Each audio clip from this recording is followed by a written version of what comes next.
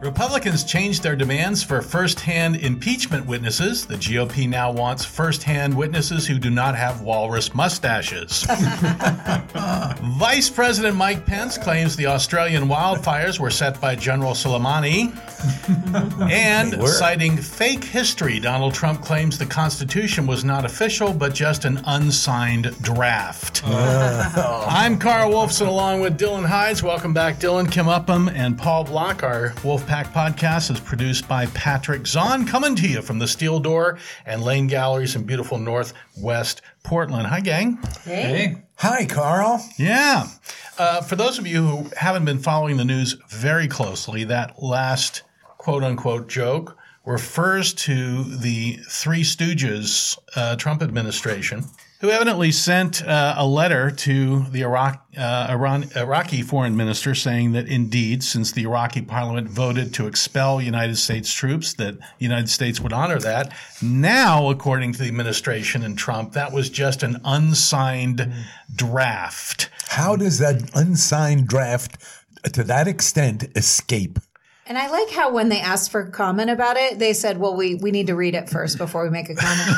Yeah. Well, and the first time I heard the news story, it led with the content of the letter. And my first thought was, well, what a thoughtful and well-written article. What a surprise that the Trump administration would put something out like that. And the next sentence is, they're saying it was a mistake. I'm like, well, of course it was a mistake. Right. And you can imagine how confused, if we're confused, how confused our allies around the world are, which is par for the course in this administration. Well, yeah, because they don't speak English.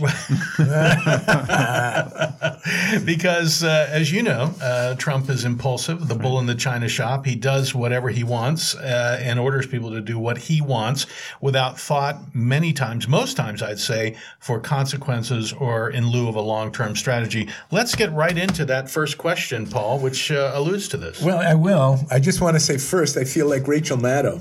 Every time she says she has a whole show planned and then hears the news and she has to throw it away and start it all over again. That's how I feel today. Keeps you on your toes. I can tell you 10 years of doing a live morning radio broadcast. I can't count the times I was all prepped.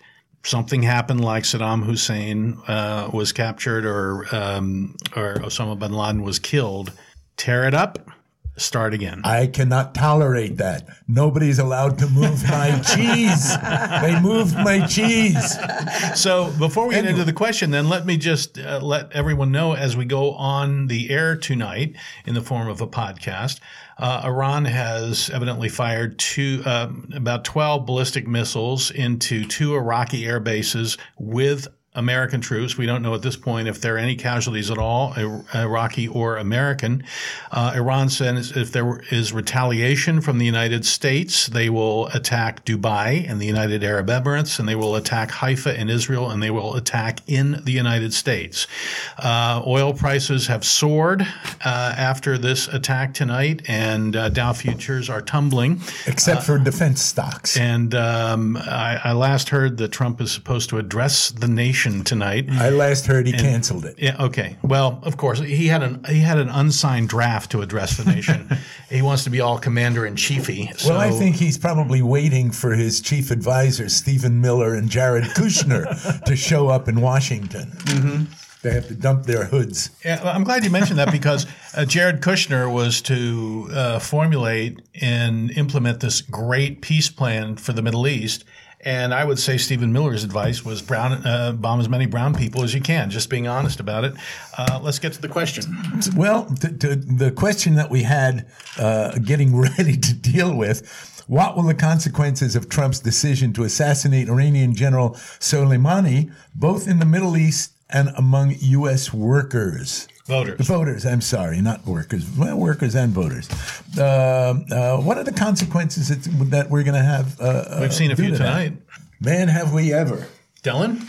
Yeah, I mean, it's unsettling. I mean, it's easy to sit here in the United States and feel really insular and really safe. But when you turn on your television set and you see thousands of people chanting death to America, it's unsettling. And I think people are going to start feeling that. And we're going to see attacks. I don't know what form they're going to take yet.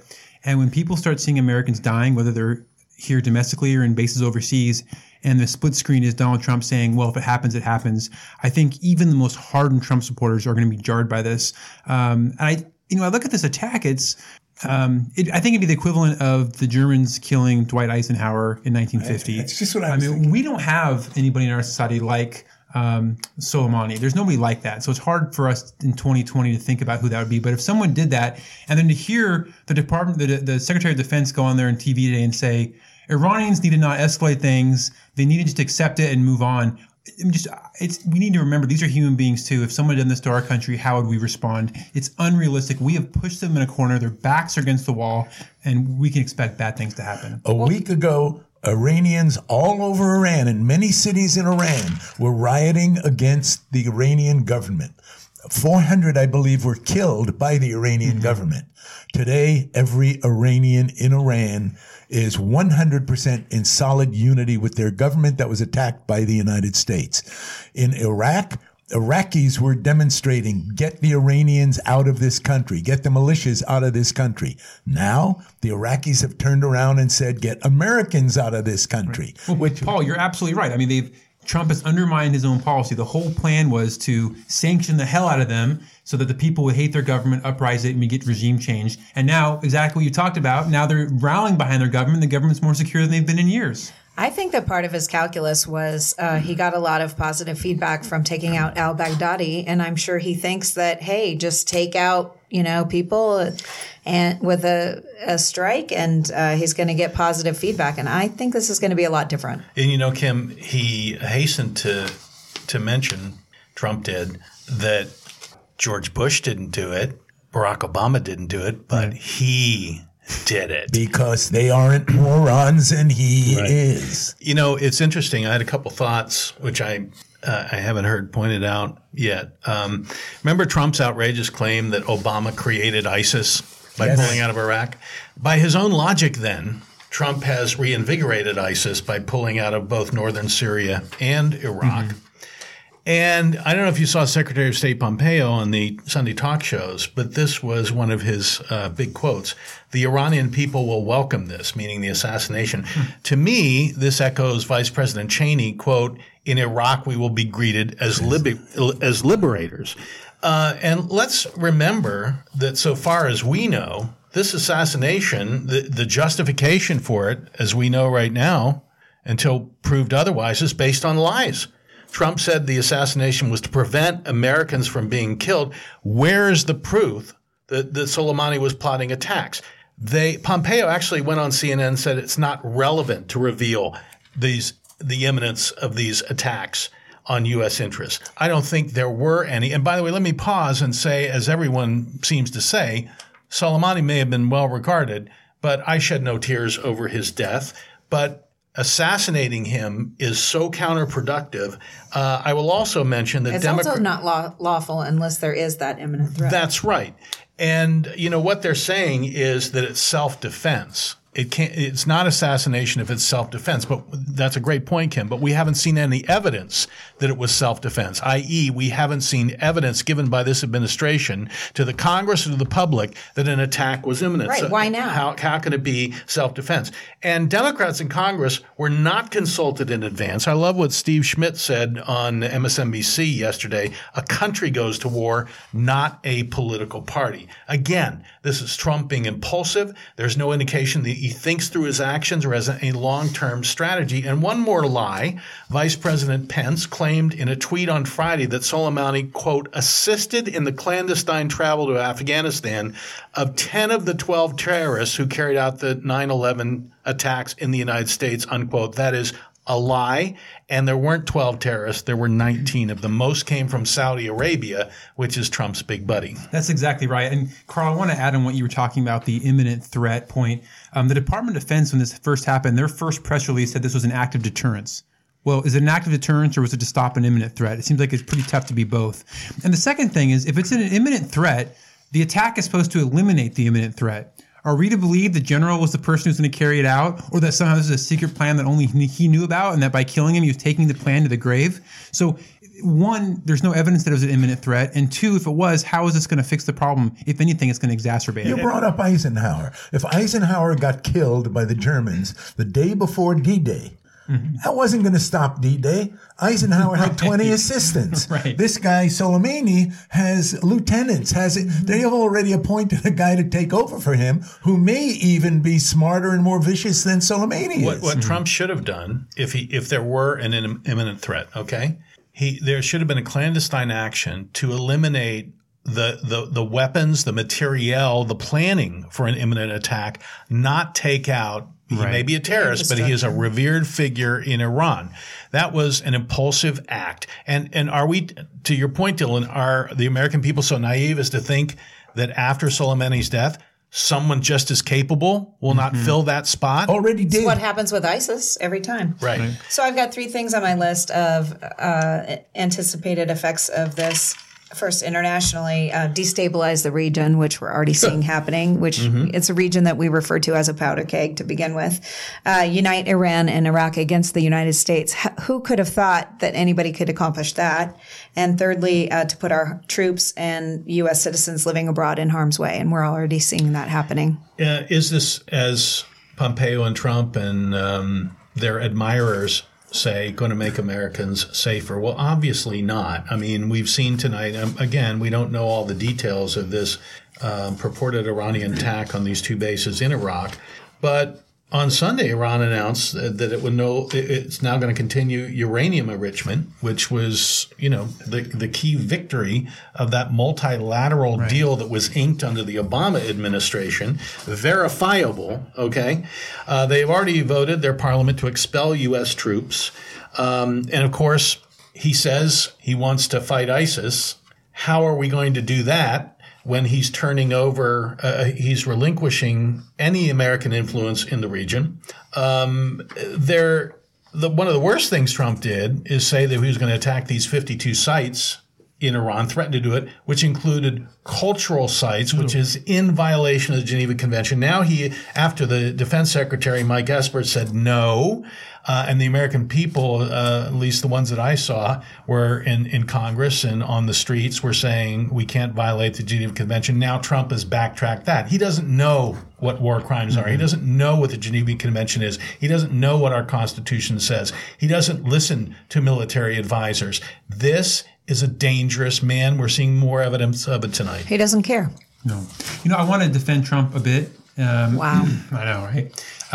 This isn't the first time that we've had presidents ignore the War Powers Act. Of course, both parties do. Yeah, 1986, Reagan attacked Libya in retaliation for bombing that injured Americans, did not go to Congress for it or the world community.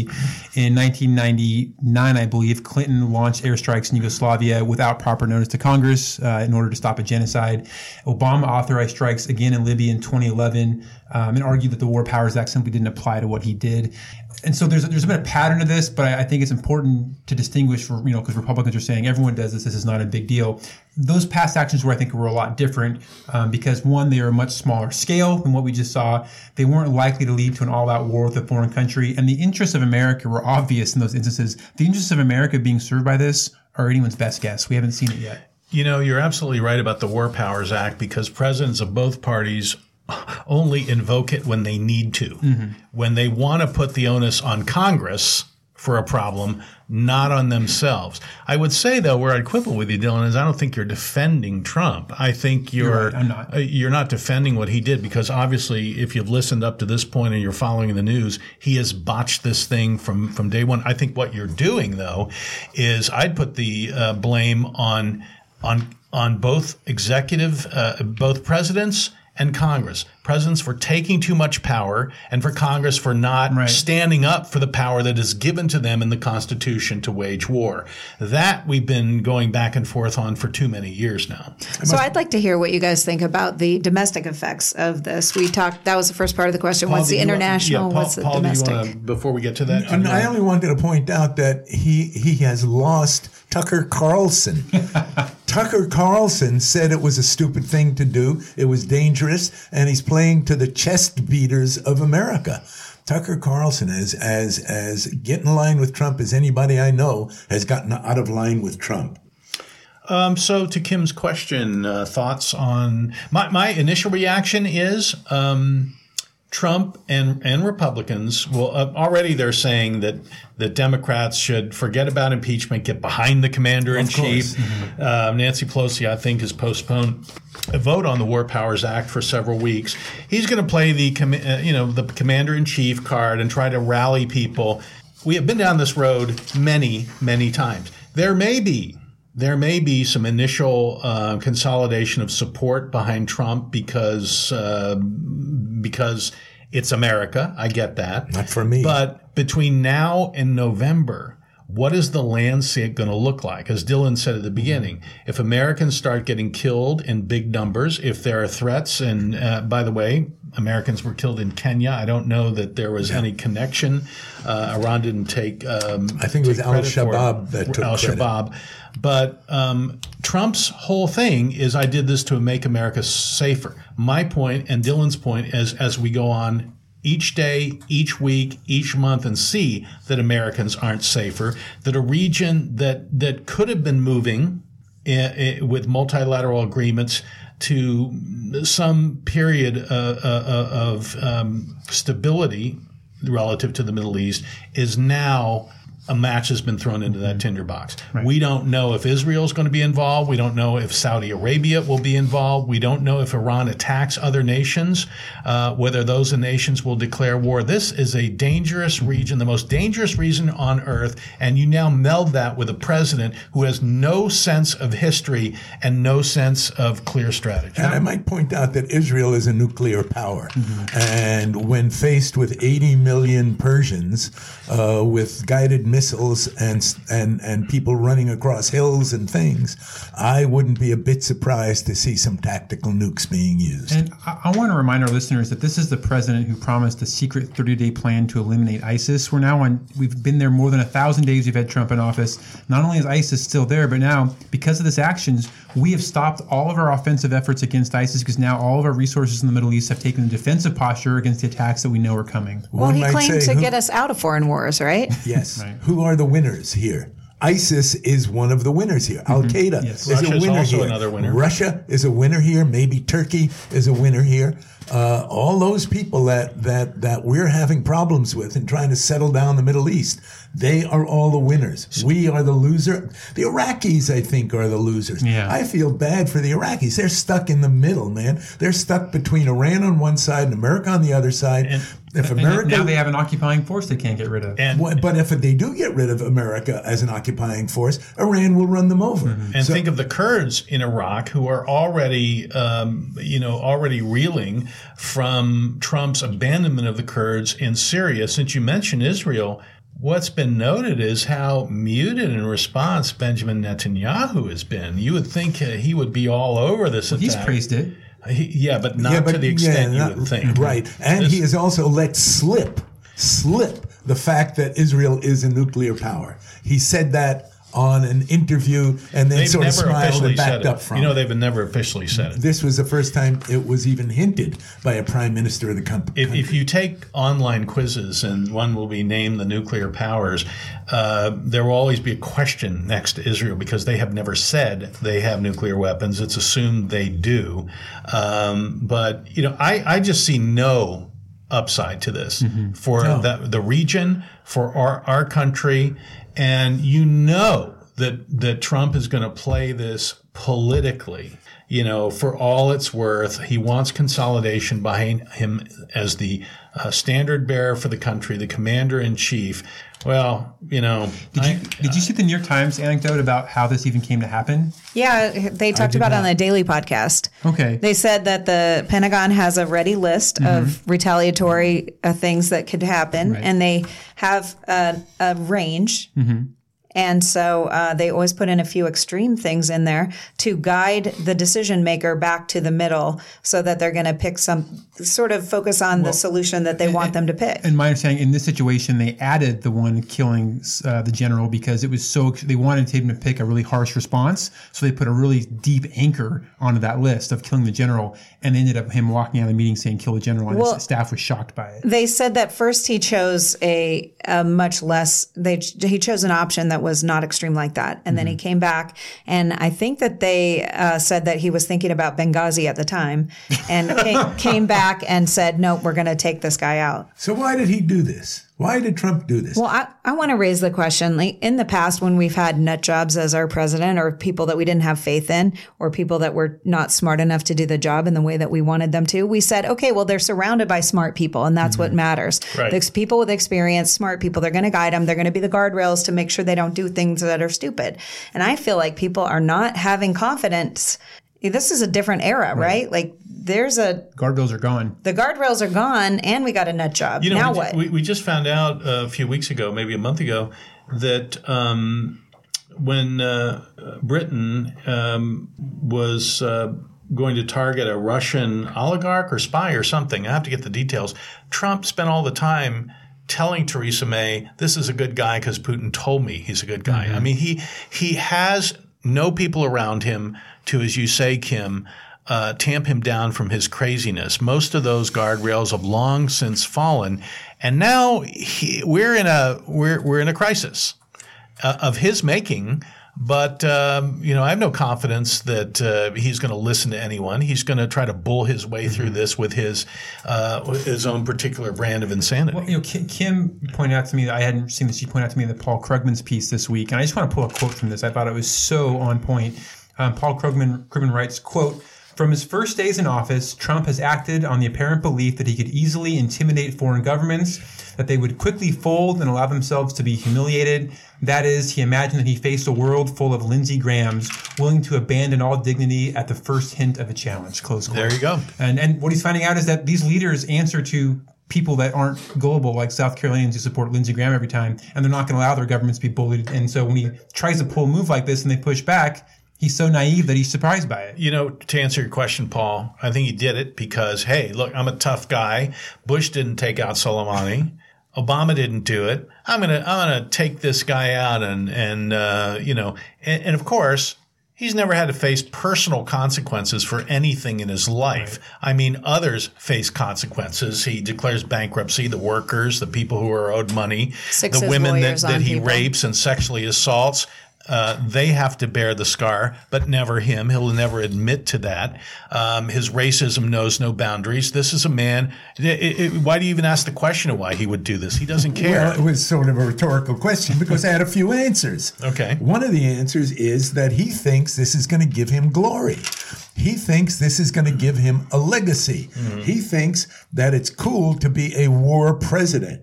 And he also thinks that this will enhance his ability to stay in the presidency. Well, and he thinks it will change the subject from impeachment, which it has. And right. And take us away from impeachment. By the way, the Brits have already told us that if we go to war in Iran, we're on our own. They're not going with us.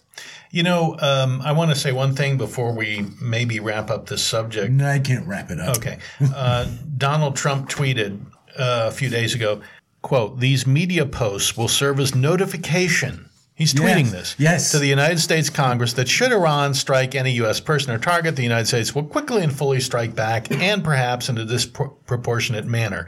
Such legal notice is not required, but is given nonetheless. I love the response in a tweet from the House Foreign Affairs Committee, quote, "This media post will serve as a reminder that war powers reside in the Congress under the United States Constitution, and that you should read the War Powers Act and that you're not a dictator," unquote. Wow, that's amazing. Do you know how many times Congress has declared war in our nation's history? Not many. 5. Yeah. Wow. So obviously we're not using that as we should. I know it's World War I and World War II. I left out one important thing. I think Trump thinks if we're a war, he can have a really successful military parade in Washington. Mm-hmm. I'm hoping that all the MAGA hat wearers will sign up. Mm-hmm. Yeah, right.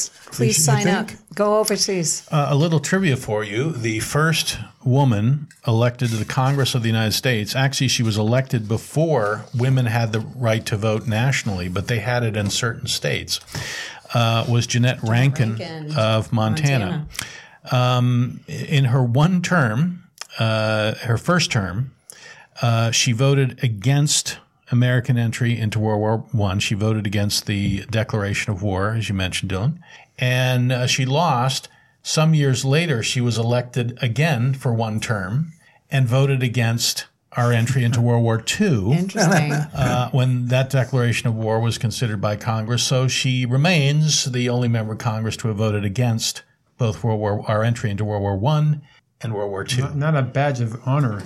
Well, just a reminder that Obama... Well, the badge of honor for World War I. We had no business in that war, but not for World War II. Right. Well, she was 50%. Just a reminder that Obama said that if every country had a female leader for 2 years, we'd be a lot better off. And just a reminder, by the way, that unless we already mentioned that Trump actually did a commercial a long time ago saying that he wouldn't be surprised at all to see Obama go to war in Iran so that he could be elected president. I would bet that for every decision, I'd say for 80 to 90% of the decisions Trump has made, you can go back and find a tweet where he criticized Obama for doing a similar thing. I don't know if I've ever said this, but I really despise Trump. He's loathsome. He is loathsome, and I think we should move along. Though, well, let me because I'm starting to get sick seeing his face in my mind. I was there a long time ago. You're listening to the Wolfpack, our podcast. WolfpackPDX.com is our website. You can listen on Google Play, on iTunes, and on Spotify. As Kim reminds me, I guess all three of those sites have a place where you can rate this podcast. And on a night like this, where bombs are falling in the Middle East and wildfires are out of control in Australia and fed by the effects of climate change, please, if you believe that this administration is not representing you, pass this podcast on to your friends and neighbors, coworkers. We would appreciate it. Go ahead, Paul. Which brings up the second subject of the evening, and that's the fires in Australia. Will the devastating Australian wildfires cause any climate change deniers to wake up? And I guess this is probably even more than Trump, more of an existential question about the existence of humanity on long range. Humanity and all life on the planet. And all life on the planet. Anybody have any thoughts? I wrote simply in my notes, God, I hope so, before it's in their backyard. I don't know what it's going to take, honestly. The first thing I wrote in my notes is no, it's not going to change any one of them. The people who oppose doing anything about the climate, they say the climate's changed before, this is no different. They say it's not that bad a thing. They say there's no scientific consensus about climate change. They say actually it's cooling. Look at these snowballs we can bring into Congress. They say animals and plants can adapt. They say ocean acidification is not serious. They say sea level rise is exaggerated. They say climate scientists are in it for the money. So now these people, do you think that a bunch of fires in Australia are going to make them change their mind? Let me just jump in here, because before we go too much further, I want to read a sentence from the Australian Bureau of Meteorology. Quote, climate change is increasing bushfire risk in Australia by lengthening the fire season, decreasing precipitation, and increasing temperature. Those of us in the western United States, we come to you from Portland, Oregon, know this very well. I moved here from California. Fires become catastrophic blazes because there are warmer temperatures, there's more fuel because there's dry vegetation, there's less water because of more evaporation. And southern Australia, I will add, has seen this kind of warming up 2.7 degrees Fahrenheit since 1950, which makes conditions ripe for not just fires but catastrophes.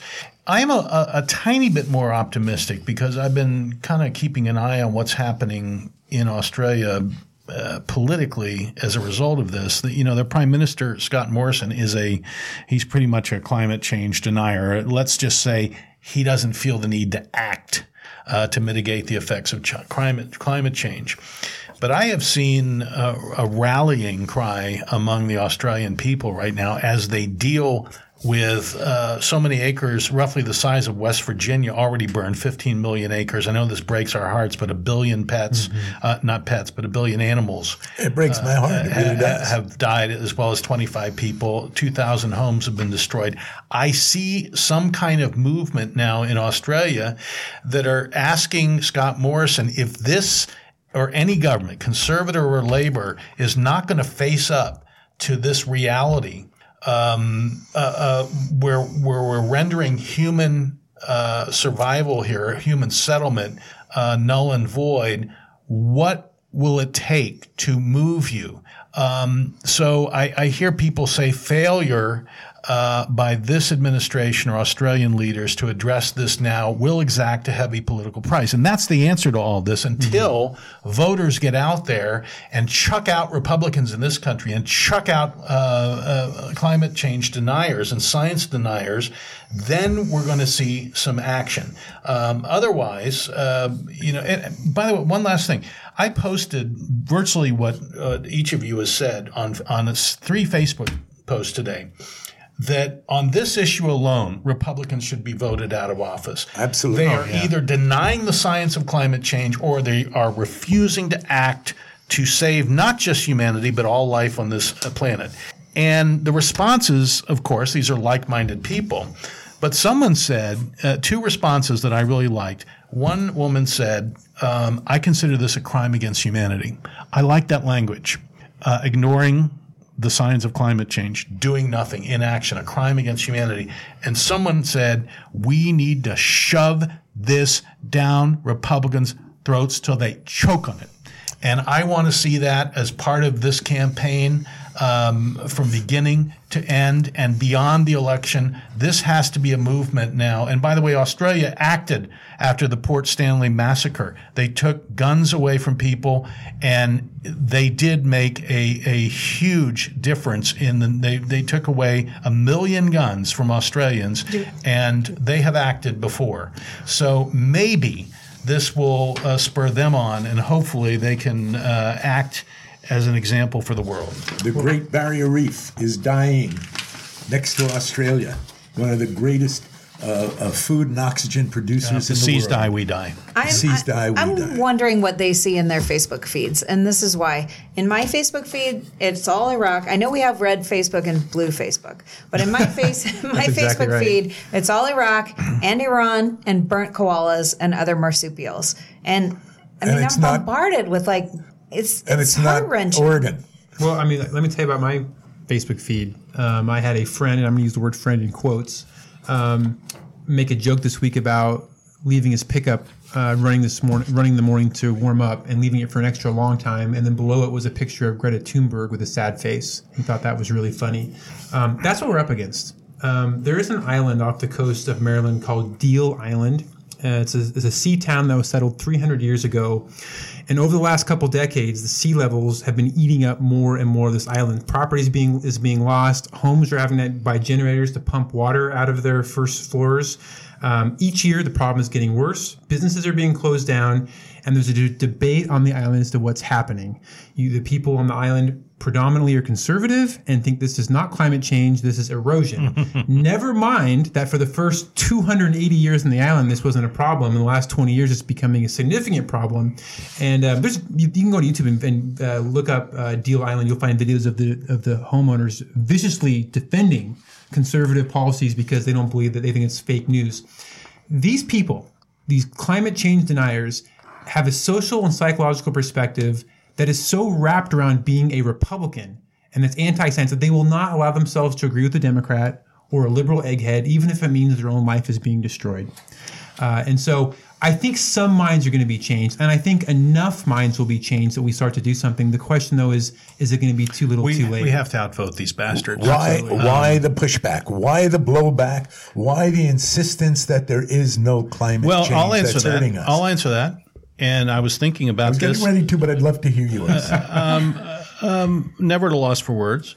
I was listening to Dylan talk about his quote unquote friend on Facebook.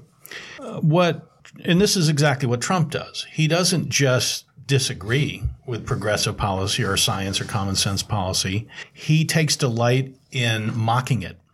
Mm-hmm. And if I probably listen to more right-wing radio and watch more Fox than most of you out there because I was a radio host for 10 years and I had to do my due diligence and at least pay some attention to what was going on. And what's grown up through 35, 40 years of Rush Limbaugh and Fox News is no critical discussion of anything. It's just firebombs. That's what they're doing. They've radicalized people, and now we have the ultimate nominee for president and president of the United States who has been radicalized by this process. They enjoy poking liberals in the face. They don't care about science. They don't care about the fate of the planet. As long as they can own the libs. Right. Until the people who in Alabama and Oklahoma and Arkansas, when a tornado comes, they're all very happy to see FEMA show up and the federal government. So look, we just have to outvote them, and we have to continue to put it out there what the effects of climate change are, what the science says. And most of the countries of the world agree with the four of us here. They don't agree with Trump. We pulled out of the Paris Accords.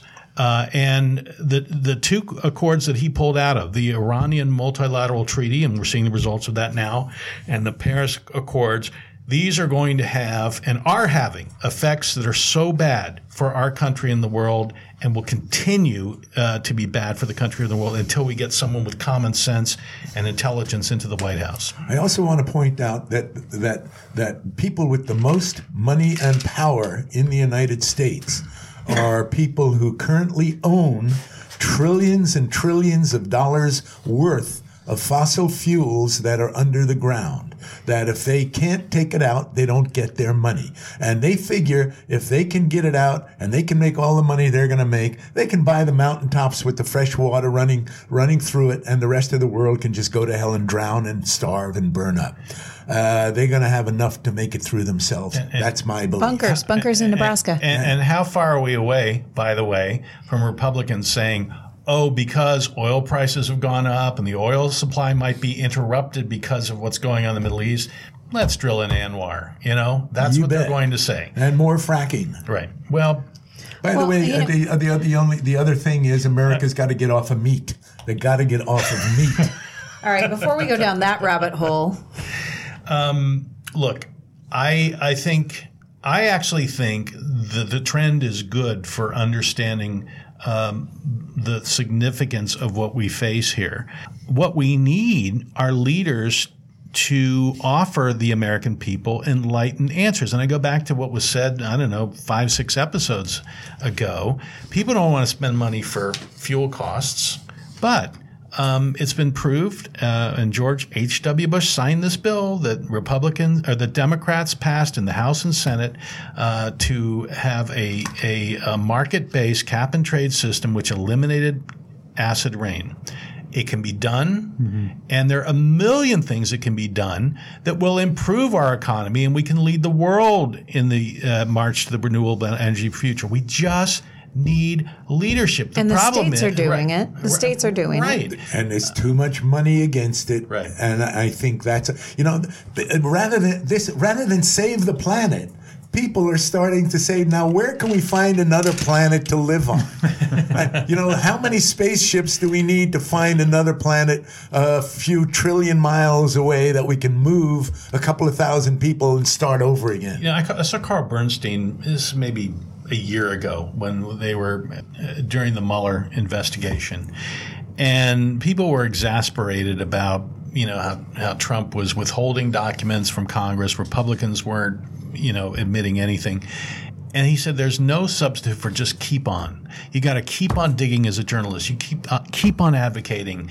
If you're an American, you just got to, and even for people who don't, I use the word scholarship. The people like your quote unquote friend, they're not interested in critical thinking or scholarship. They're just not. But those of us who do engage in critical thinking and scholarship need to just keep raising our voices, keep organizing, because the facts are with us. The future has to be the way we see it, or we're all going to go down. And Carl, it's not just Fox that's the problem. The mainstream media is a problem too, because we have this view of impartiality and fairness. So if there's 100 people, 100 scientists, and 98 of them believe that climate change exists and is man-made, and 2 of them who are funded by Chevron do not, they will interview the 2 that do not and 2 that do. And so that's considered to be balanced media. I understand that. But there's absolutely no representation of, there is a consensus. One of the reasons Hillary Clinton is not president is she made the mistake of telling the truth, saying the coal industry is over. We're not getting those jobs back. The most eloquent speech about coal is dead came from a governor of West Virginia and then a longtime U.S. senator from West Virginia, Jay Rockefeller, who only did this after he announced that he would not run again. Mm-hmm. That's when the truth came out from him. And again, who is it calling for Trump to be impeached on the Republican side? It's former Republicans and former office holders like Slade Gorton up in Washington. We need courageous leadership. We need to demand courage from our leaders. We need patriots in the Congress. They won't do it because the price of admission to the Republican Party is 100% fealty to Trump. More reason we should shove this down their throats till they choke on it, and we will not shut up. I agree with you very much.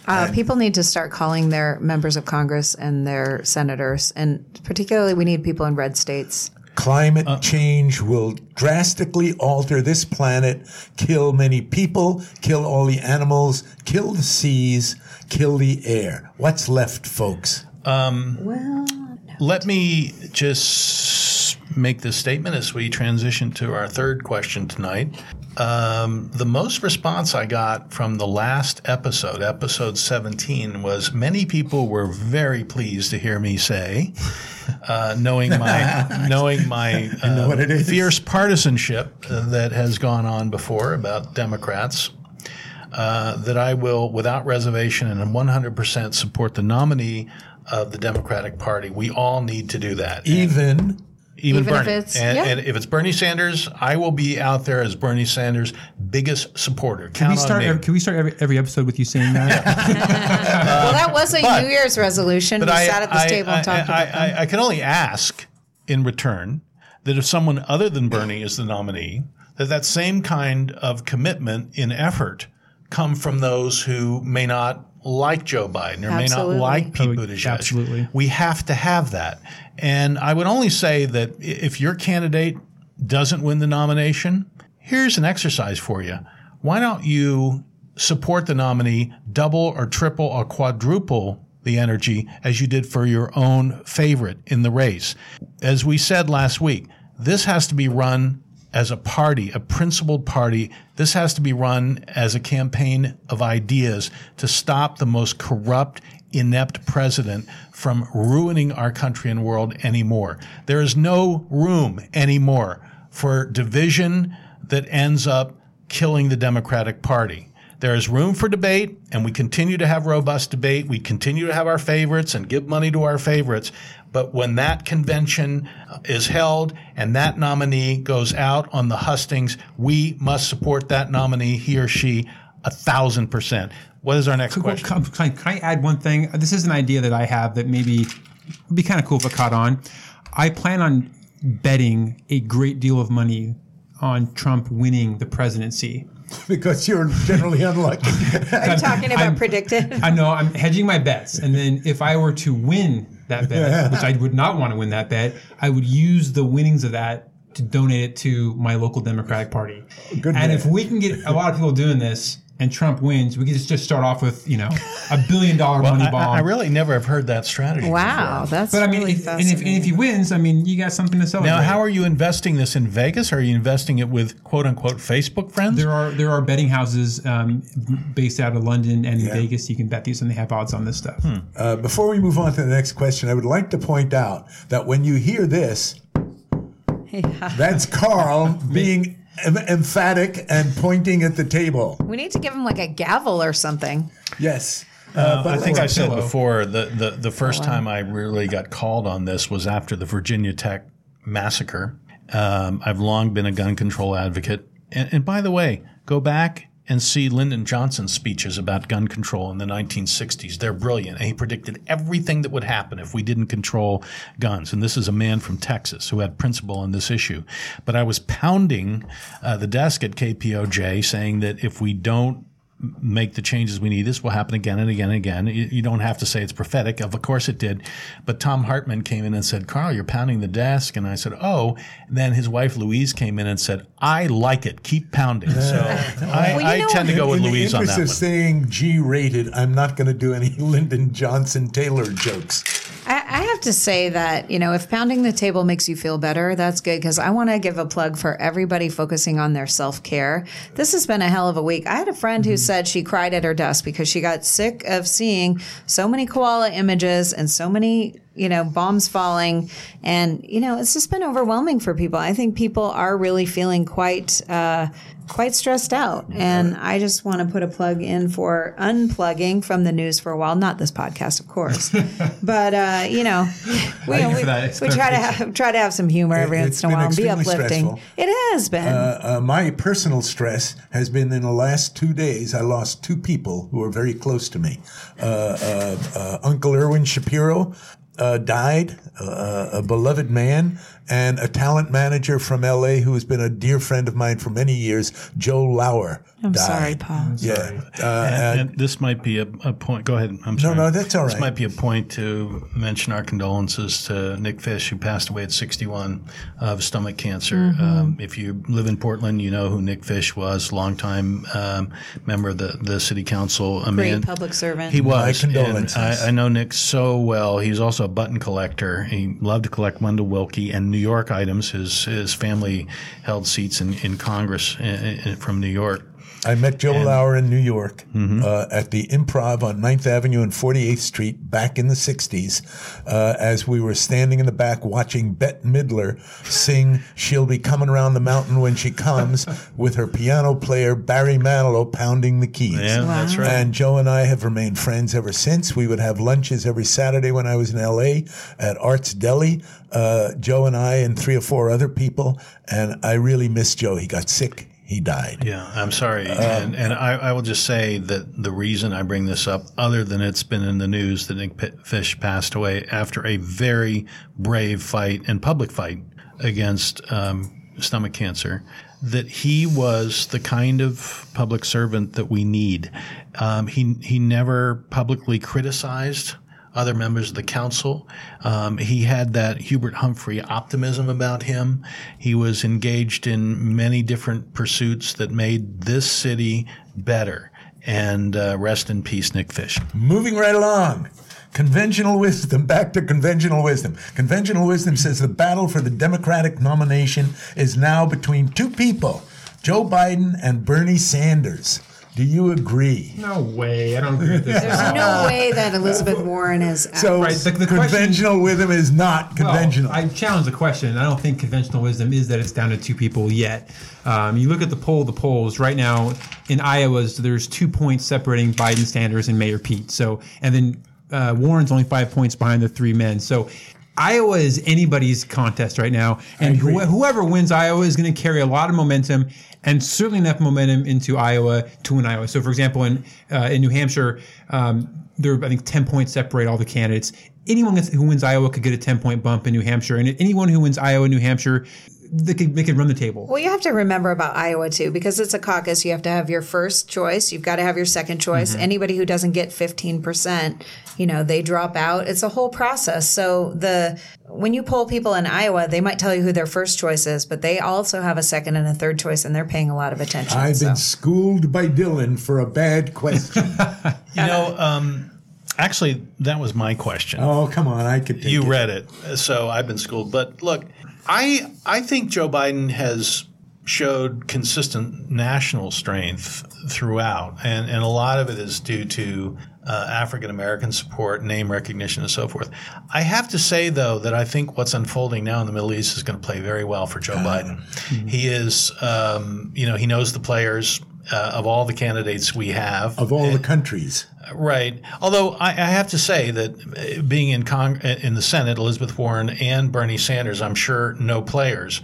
But he was vice president for 8 years. And I think his bona fides in foreign policy will probably help him. I don't agree with you, Dylan, that the winner of the Iowa can run the table. I don't feel that this year. I think people I'm are. not sure he said that. You get a bump. If they win Iowa and New Hampshire, they could get a bump. I don't know that's Iowa and New Hampshire that's true this year because just for what I stated, I think there's going to be a lot of strength on Joe Biden's, among African Americans.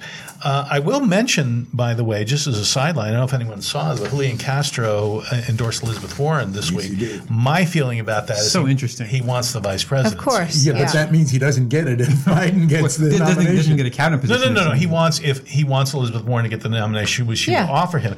I actually think that will be a strong ticket. I agree. I think it will be.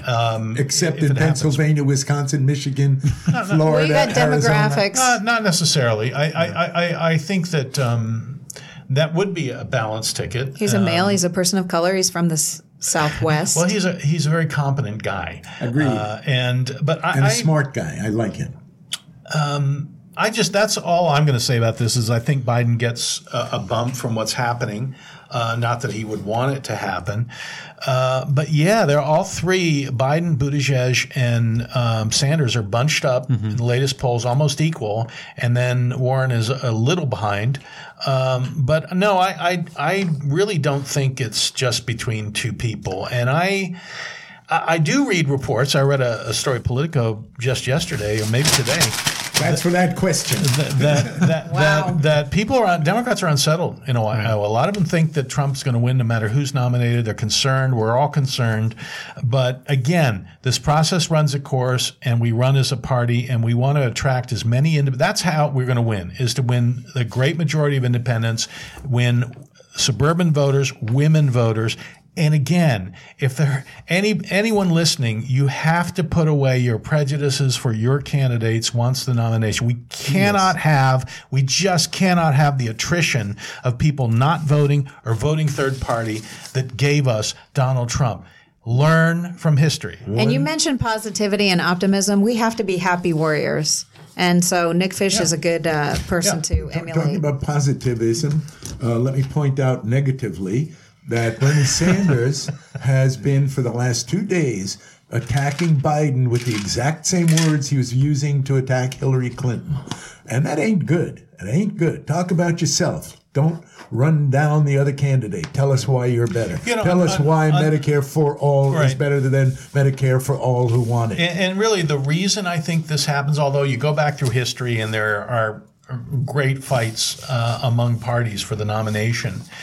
But what I think it is you need to say something so outrageous that it gets attention. And especially in the world dominated by Trump's tweets and the power that he has to influence events. So I think that's why candidates do this, and they all kind of do it. But, again, unity. I want to say something that's might be kind of shocking that you don't hear anybody else say, which is I don't really care who wins. Iowa. Biden's my fourth choice, but I like Biden. But it's between Bernie and Warren and Buttigieg.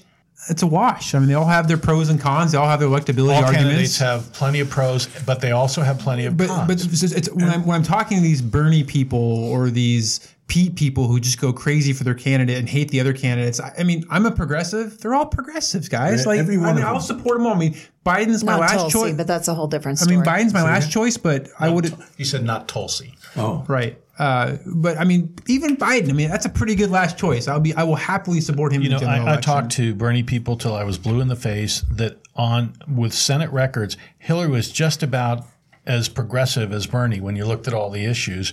But it became such Did she also name 3 post offices? Stop. She. I'm defending Bernie here.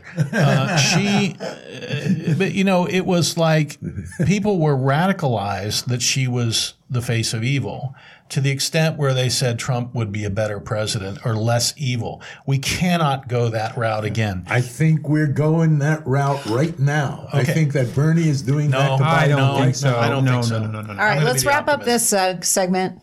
Talk about something you might not know. Oh, thank you, Kim. I love it. I love that. Our podcasts have gone sometimes a little over an hour, but people keep listening. So let's go 2 hours. You all right for that? We do a segment Carl jokes, please. On the Wolfpack called Things You May Not Know. Who wants to start us off? I do. I want to talk about animals in Australia.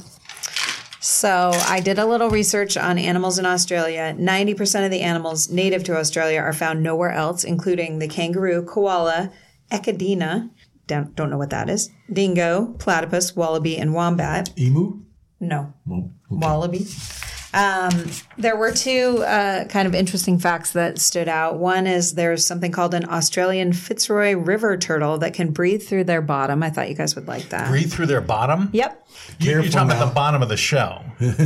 Be careful now. The rear end of the animal. Oh, okay. Through their tail area. Right. Yes. The coccyx. I also learned, oh no, I opened up a can of worms inadvertently. I also learned that a wombat's poop is cube-shaped. So I thought those were two interesting. Doesn't that hurt? I thought those were two interesting Nat Geo facts. One wombat to the other. You putting that square peg in that round hole? How are you doing with that? Okay, I learned something about koalas, which is that they eat eucalyptus trees, which are toxic to most animals, but they have an intestine that can actually break down the toxins in the eucalyptus. But because their diet is so limited, they can only have 10 minutes of activity per day in any kind of full body exertion. Sounds like Trump. And then lastly, speaking of Trump, executive time. Do they golf? Feed him some eucalyptus leaves. Speaking of Trump, in this list of animals, I did find the Trump spirit animal. He's called the Tasmanian devil. And this is the description. Wildly vocal, the Tasmanian devil emits a constant deluge of guttural, gurgling, wailing, and growling noises with little, if any, instigation. And next week, Carl is going to come back and do that impression. Yeah, it really sounds like sex to me. Especially the growling part. Dylan? Sure. I'd like to keep my news you may not know positive. And so I wanted to circle back on our Michael Bloomberg talk that we had several weeks back. And I was particularly hard on Michael Bloomberg and him entering the race. I have a different tune now. Really? I do. In a report issued... And I love Bernie? See, anything can happen, ladies and gentlemen. This is crazy. Well, we're liberals. We can change our opinion as new evidence comes forth. That's right. A report issued on Christmas Day, we learned that Michael Bloomberg, over a period of just 3 weeks, spent $120 million in television and digital ads. Apparently, Paul has seen most of these. And these ads, many of them they're not just all pro-Bloomberg. Many of them are anti-Trump ads. And he's not running them in meaningless states like Iowa, New Hampshire, and South Carolina. He's running them in 7 targeted critical swing states. And that number of $120 million is expected to hit 300 or 400 million by early March. And so the good news here is that the research has shown that these early targeted ads in swing states can make a difference because you get people's minds set earlier. It's harder to change later on. And so the problem up until now is that the Democratic candidates and the Democratic Party don't have the resources to spend money in these states. Well, now we have Michael Bloomberg doing the party's work for them with basically unlimited amounts of funds. And there's recently a Fox News op-ed on this that says Trump needs to be watching Michael Bloomberg. He's the one causing the most problems for him come November. And so with these changes, we have Bloomberg driving a narrative against Trump in a critical way that nobody else is doing in key states, and that is fantastic news. And willing to spend $1 billion to do it. Well, he's worth $56 billion, so. But he's willing to spend $1 billion. I love that, Dylan, and that's really great. And let me just add, by the way, that there's no substitute for really solid candidates. In Arizona, which is a swing state now, in my opinion, Mark Kelly is an excellent Senate candidate. Sure is. And the more people that he drives to the polls will also increase our chances of Arizona being a blue state in the presidential election. And it was good. I think it was good that Mike Pompeo was not running for the Senate in Kansas. He would have had huge name recognition. So Democrats that just won the governorship in Kansas in 2018 have a shot, especially if Republicans nominate Chris Kobach. And also Bloomberg's spending $10 million to do a 60-second Super Bowl ad. And I think that's really Mike, commendable. if you're listening, you can contribute to this podcast. We'd love to have your dough. I have such an inconsequential story. Okay. Comes back from the days in showbiz. And on one of my shows, Merv Griffin was a guest. And Merv Griffin told a story of when he was in Las Vegas doing his show. He was incredibly excited. He was incredibly excited by an act he saw, and he decided he's going to book this act. I know this story. He's going to book it himself. He's going to produce it, and he's going to show his people what a great act he can put on the show. Showtime comes, rehearsal time comes, the guy shows up, and he's got one of those like Punch and Judy kind of stages. This is on the Merv Griffin show. On the Merv Griffin show, and he's got a dancing duck, and he's going to come on with his dancing duck. And he's got the duck under the arm, and he's got this like Punch and Judy stage, and Merv is there to greet him, so proud of this guy. And Merv says, Okay, where do you want to go? And the guy says, is holding an electric wire in his hand and says to Merv, where do I plug in? And the Merv says, plug in what? What do you need to plug in for? And the guy says, I got to plug in for the hot plate. What do you think makes the duck dance? This is dedicated to all the animals in Australia who have lost their lives. Ouch. Anyway, that was Merv, and he was a little bit humiliated, I might say, by that experience. By the way, he told that story on one of the shows I produced. I don't know if he told it's true or it's not true, but it was a cute story. You know that cautionary tale in show business, kids and animals. Unpredictable. Really unpredictable. I did Merv's show 6 times without a hot plate. Nice. All right. I love that story, actually. Since I'm sitting here with Kim, who is a lawyer, and Dylan, who is a lawyer, and Paul, who went to law school for a while at NYU, and since you mentioned Tasmanian Devil, this will all fit very nicely and quickly. A guy named Gerald Mayo, M-A-Y-O. In 1971, there was a case filed before the United States District Court for the Western District of Pennsylvania in which Gerald Mayo alleged, quote, that Satan, S-A-T-A-N, has on numerous occasions caused plaintiff misery and unwarranted threats against the will of plaintiff, that Satan has placed deliberate obstacles in his path and has caused plaintiff's downfall, unquote, and had therefore, quote, deprived him of his constitutional rights, unquote. This is why he filed the case in U.S. District Court in Western Pennsylvania. The court refused the request to proceed because the plaintiff had not included instructions for how the U.S. Marshal could serve process on Satan. There was no address for Satan, and therefore... Case dismissed? Case dismissed. If we had a case now, 1600 Pennsylvania Avenue might be a good address. Maybe the case would proceed. Well, that's it for us. Thank you. A really good discussion and a lot of fun talk at the end there. I really am very grateful to be with Patrick Zahn, our producer, Kim Upham, Dylan Hides, and Paul Block. And Carl Wolfson. Yeah, well, the finger pounder. Yeah, the finger pounder. We'll be on every week. How about our music? And the music? And the music is provided by Brian Sussman. Yes. Thank you. And if someone brings a hot plate next week, I'll do a dance. Thank you for listening. Remember, wolfpackpdx.com. Be sure to rate us on your platform. We'll talk to you next week.